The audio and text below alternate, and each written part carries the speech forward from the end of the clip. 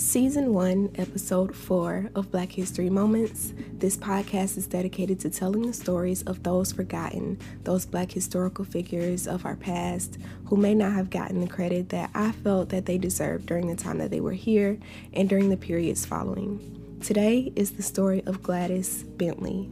During the 1920s, the Harlem Renaissance was going into full swing, and Gladys Bentley was a gender-bending performer who was a prominent figure in the community during her time for Black people, gay people, and trans people alike. This is her story. I'm sure many, if not all of us, have heard or know about the Harlem Renaissance era. The Harlem Renaissance era was a movement. It was an artistic explosion of social activists, artists, writers, all types of creative people during the 1920s.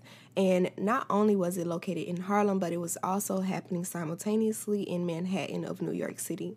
So during this era, I feel like we hear so much about different writers such as Langston Hughes, W.E.B. Du Bois, Zora Neale Hurston. We also hear about different artists and performers like Louis Armstrong and Josephine Baker, but rarely do we hear this particular name, which is Gladys Bentley. And I feel like she was just as important and pivotal to the movement as those that I just mentioned.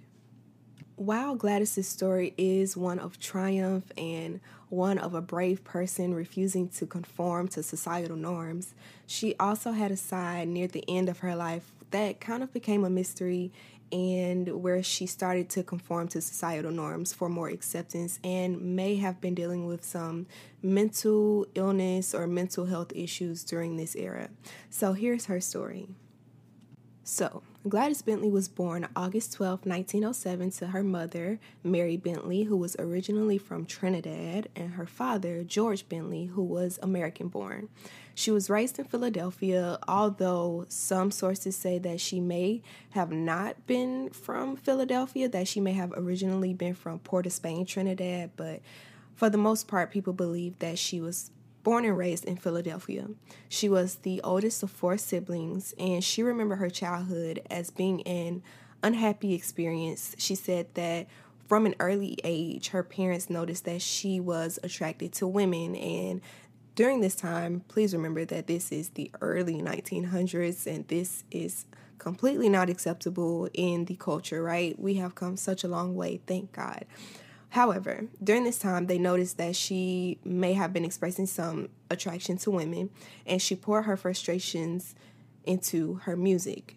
Gladys would continue to develop her songwriting skills, her abilities playing the piano, and also singing before she moved to New York City at the age of 16 in 1923.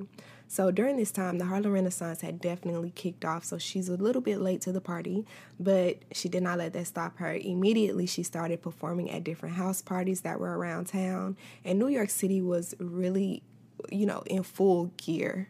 Almost everywhere you turn, there was a party going on somewhere. I mean, they were partying it up during the 1920s in Harlem. So Bentley, she started performing at different house parties that were going on around town, and these different house parties were called buffet flats. These were extremely risque, I guess we'll say, clubs that were usually occurring in different brownstones, and they offered music, alcohol, gambling, and also prostitution. After performing at these little hole-in-the-wall, I hate to call them that, but venues for a while, Gladys eventually tried her hand at becoming a nightclub performer. And the first venue that she performed at was called the Madhouse, where she auditioned. It was over on 133rd Street, and they needed a male pianist. So the boss, when she showed up that day to audition, they were reluctant to even let her try, but they really needed a pianist, and she convinced them to give her a try. She sat down at the piano, and after she finished her first number, the crowd just went wild. They loved it so much. So the thing to know about Gladys was that she was not afraid of breaking down social norms and being explicit at times. So one of the things that people loved so much about her was that she didn't dress like the air quotes, regular woman at the time, Gladys would often wear, actually all the time, she would wear suits. She would wear stiff white collars under the suits, bow ties, Oxfords, short Edson jackets, and she would wear her hair cut straight back like a man. And the audiences loved this because it was so different from what they were seeing in Josephine Baker and other different performers at this time. And she would have these raunchy and explicit lyrics. She would convert popular songs during the time and change the lyrics and make them so raunchy and explicit. But the audiences loved it. It's what made her unique. Oftentimes during her performances, she would use the time to flirt with women in the audiences. She would often be advertised as a male impersonator when the different venues would advertise her on their different flyers around town for the shows that they had coming up during the week. They would have her as a male impersonator, but that's not exactly what she was. She identified as a gay performer. So it wasn't that she was impersonating men. That wasn't what she was doing. She was actually attracted to women. But still, remember, this is the early 1920s. So Langston Hughes, he actually saw her perform a few times, and he wrote about her and said that she was, quote, an amazing exhibition of musical energy, a large, dark, masculine lady whose feet pounded the floor while her fingers pounded the keyboard, a perfect piece of African sculpture animated by her own rhythm. So eventually, Gladys got really, really popular around New York City, and she started performing at the Clam House. The Clam House was Harlem's most popular gay-friendly speakeasy, and it was located on 133rd Street, and it was nicknamed Swing Street for its countless underground clubs. And she became a main attraction on this street. People came to 133rd Street to look for Gladys Bentley because she was so popular. Her reputation literally took off. And for Gladys, with fame came money. So she also began recording different songs during the 1920s and also the 1930s, but none of her recordings really captured how vulgar she could be during her performances, her live performances, and she wasn't widely played on the radio during this time. But she also became a fixture in clubs across New York City, Harlem, Manhattan, and other parts.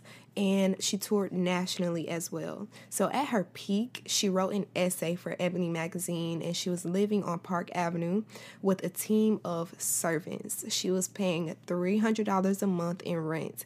This is in the 1920s.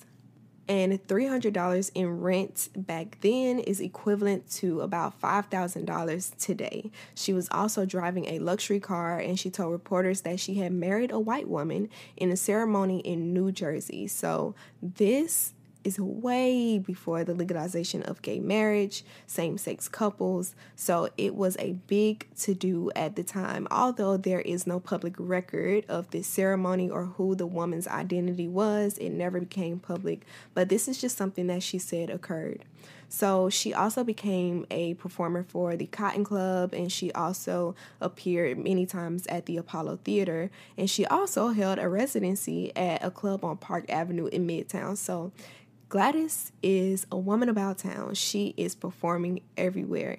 However, this was during the Prohibition era, so it was very lax in terms of monitoring different alcohol and different clubs within the city.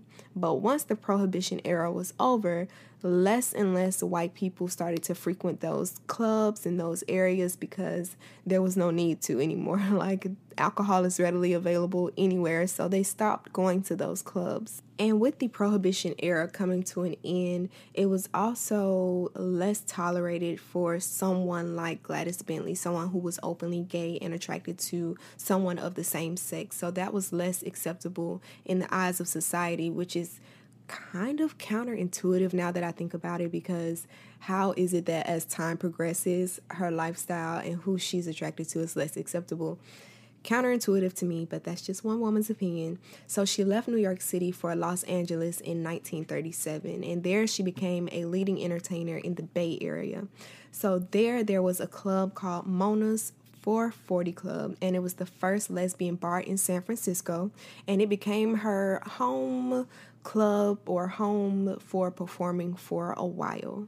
Now, while Gladys was still able to be a little bit of her old self while performing at Mona's 440 Club, she also performed at different clubs around town where she started to wear skirts and dresses because this ran into the McCarthy era. And the McCarthy era was basically a hostile time period to live in because it claimed that homosexuality and communism were the largest threats to the country. Crazy, right? Yes. So she started to tone down a lot and she started to repress who she actually was as a person. In 1952, she wrote an article for Ebony magazine, which is a very sad article. If you have the time to read it, I do encourage you to read it because, while it is sad, it is, I guess you can say, a testament to how far we've come, but also a reminder of just how far we have to go. So in this article, she claimed that she had undergone medical treatment to awaken her, quote, womanliness. And she also claimed that she had married twice, although one of the men that she claimed to have married denied that he had ever been married to her. And accompanying the essay, they also had a photo spread of different pictures. I am going to link the essay. I did find it online, but I'm going to link it, if I can find it again, in the description of the podcast so you can check it out for yourself.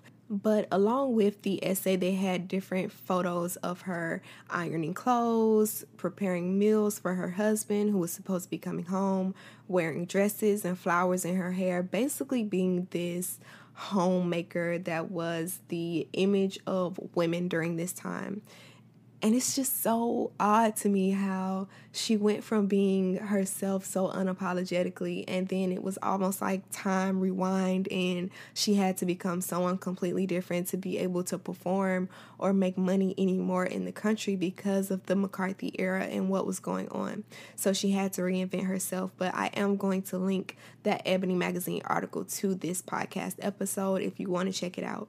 Okay, so she said that she had undergone hormone treatment to cure her homosexuality and she identified as heterosexual now. She claimed that she was married and she eventually started touring more around the country and she wanted to become an ordained minister for a church. However, she did not tour nearly as much as she did in the 1920s and the early 1930s during the Prohibition era and before the McCarthy era when homosexuality was shunned in our country. Eventually, Gladys wrote an autobiography in 1958 and it was entitled If This Be Sin. She actually appeared on television and said that she had written this autobiography about her life. However, it was never published because she passed 2 years later in 1960 from complications of the flu. Some sources say the flu and some sources say pneumonia, and she passed at the age of 52 while she was still studying to become that minister. I will argue that during the peak of her celebrity, during the Harlem Renaissance era, Gladys Bentley was a super pivotal figure for gay, homosexual, and trans individuals during this time because she was able to convey who they were as people with acceptance from others who may not have understood it completely. And she was also an entertainer who should have been celebrated just as much as Josephine Baker, Louis Armstrong, and others during the Harlem Renaissance era. So, I would like for us to remember Gladys Bentley and her legacy and also the scenes that she cultivated for Black people, gay people, trans people, and homosexual people alike because she is just as important and her story is just as important as others that we tend to celebrate more often. Remember that you too are Black history, and hopefully we'll see you next Friday at 9 a.m. for a new episode of Black History Moments.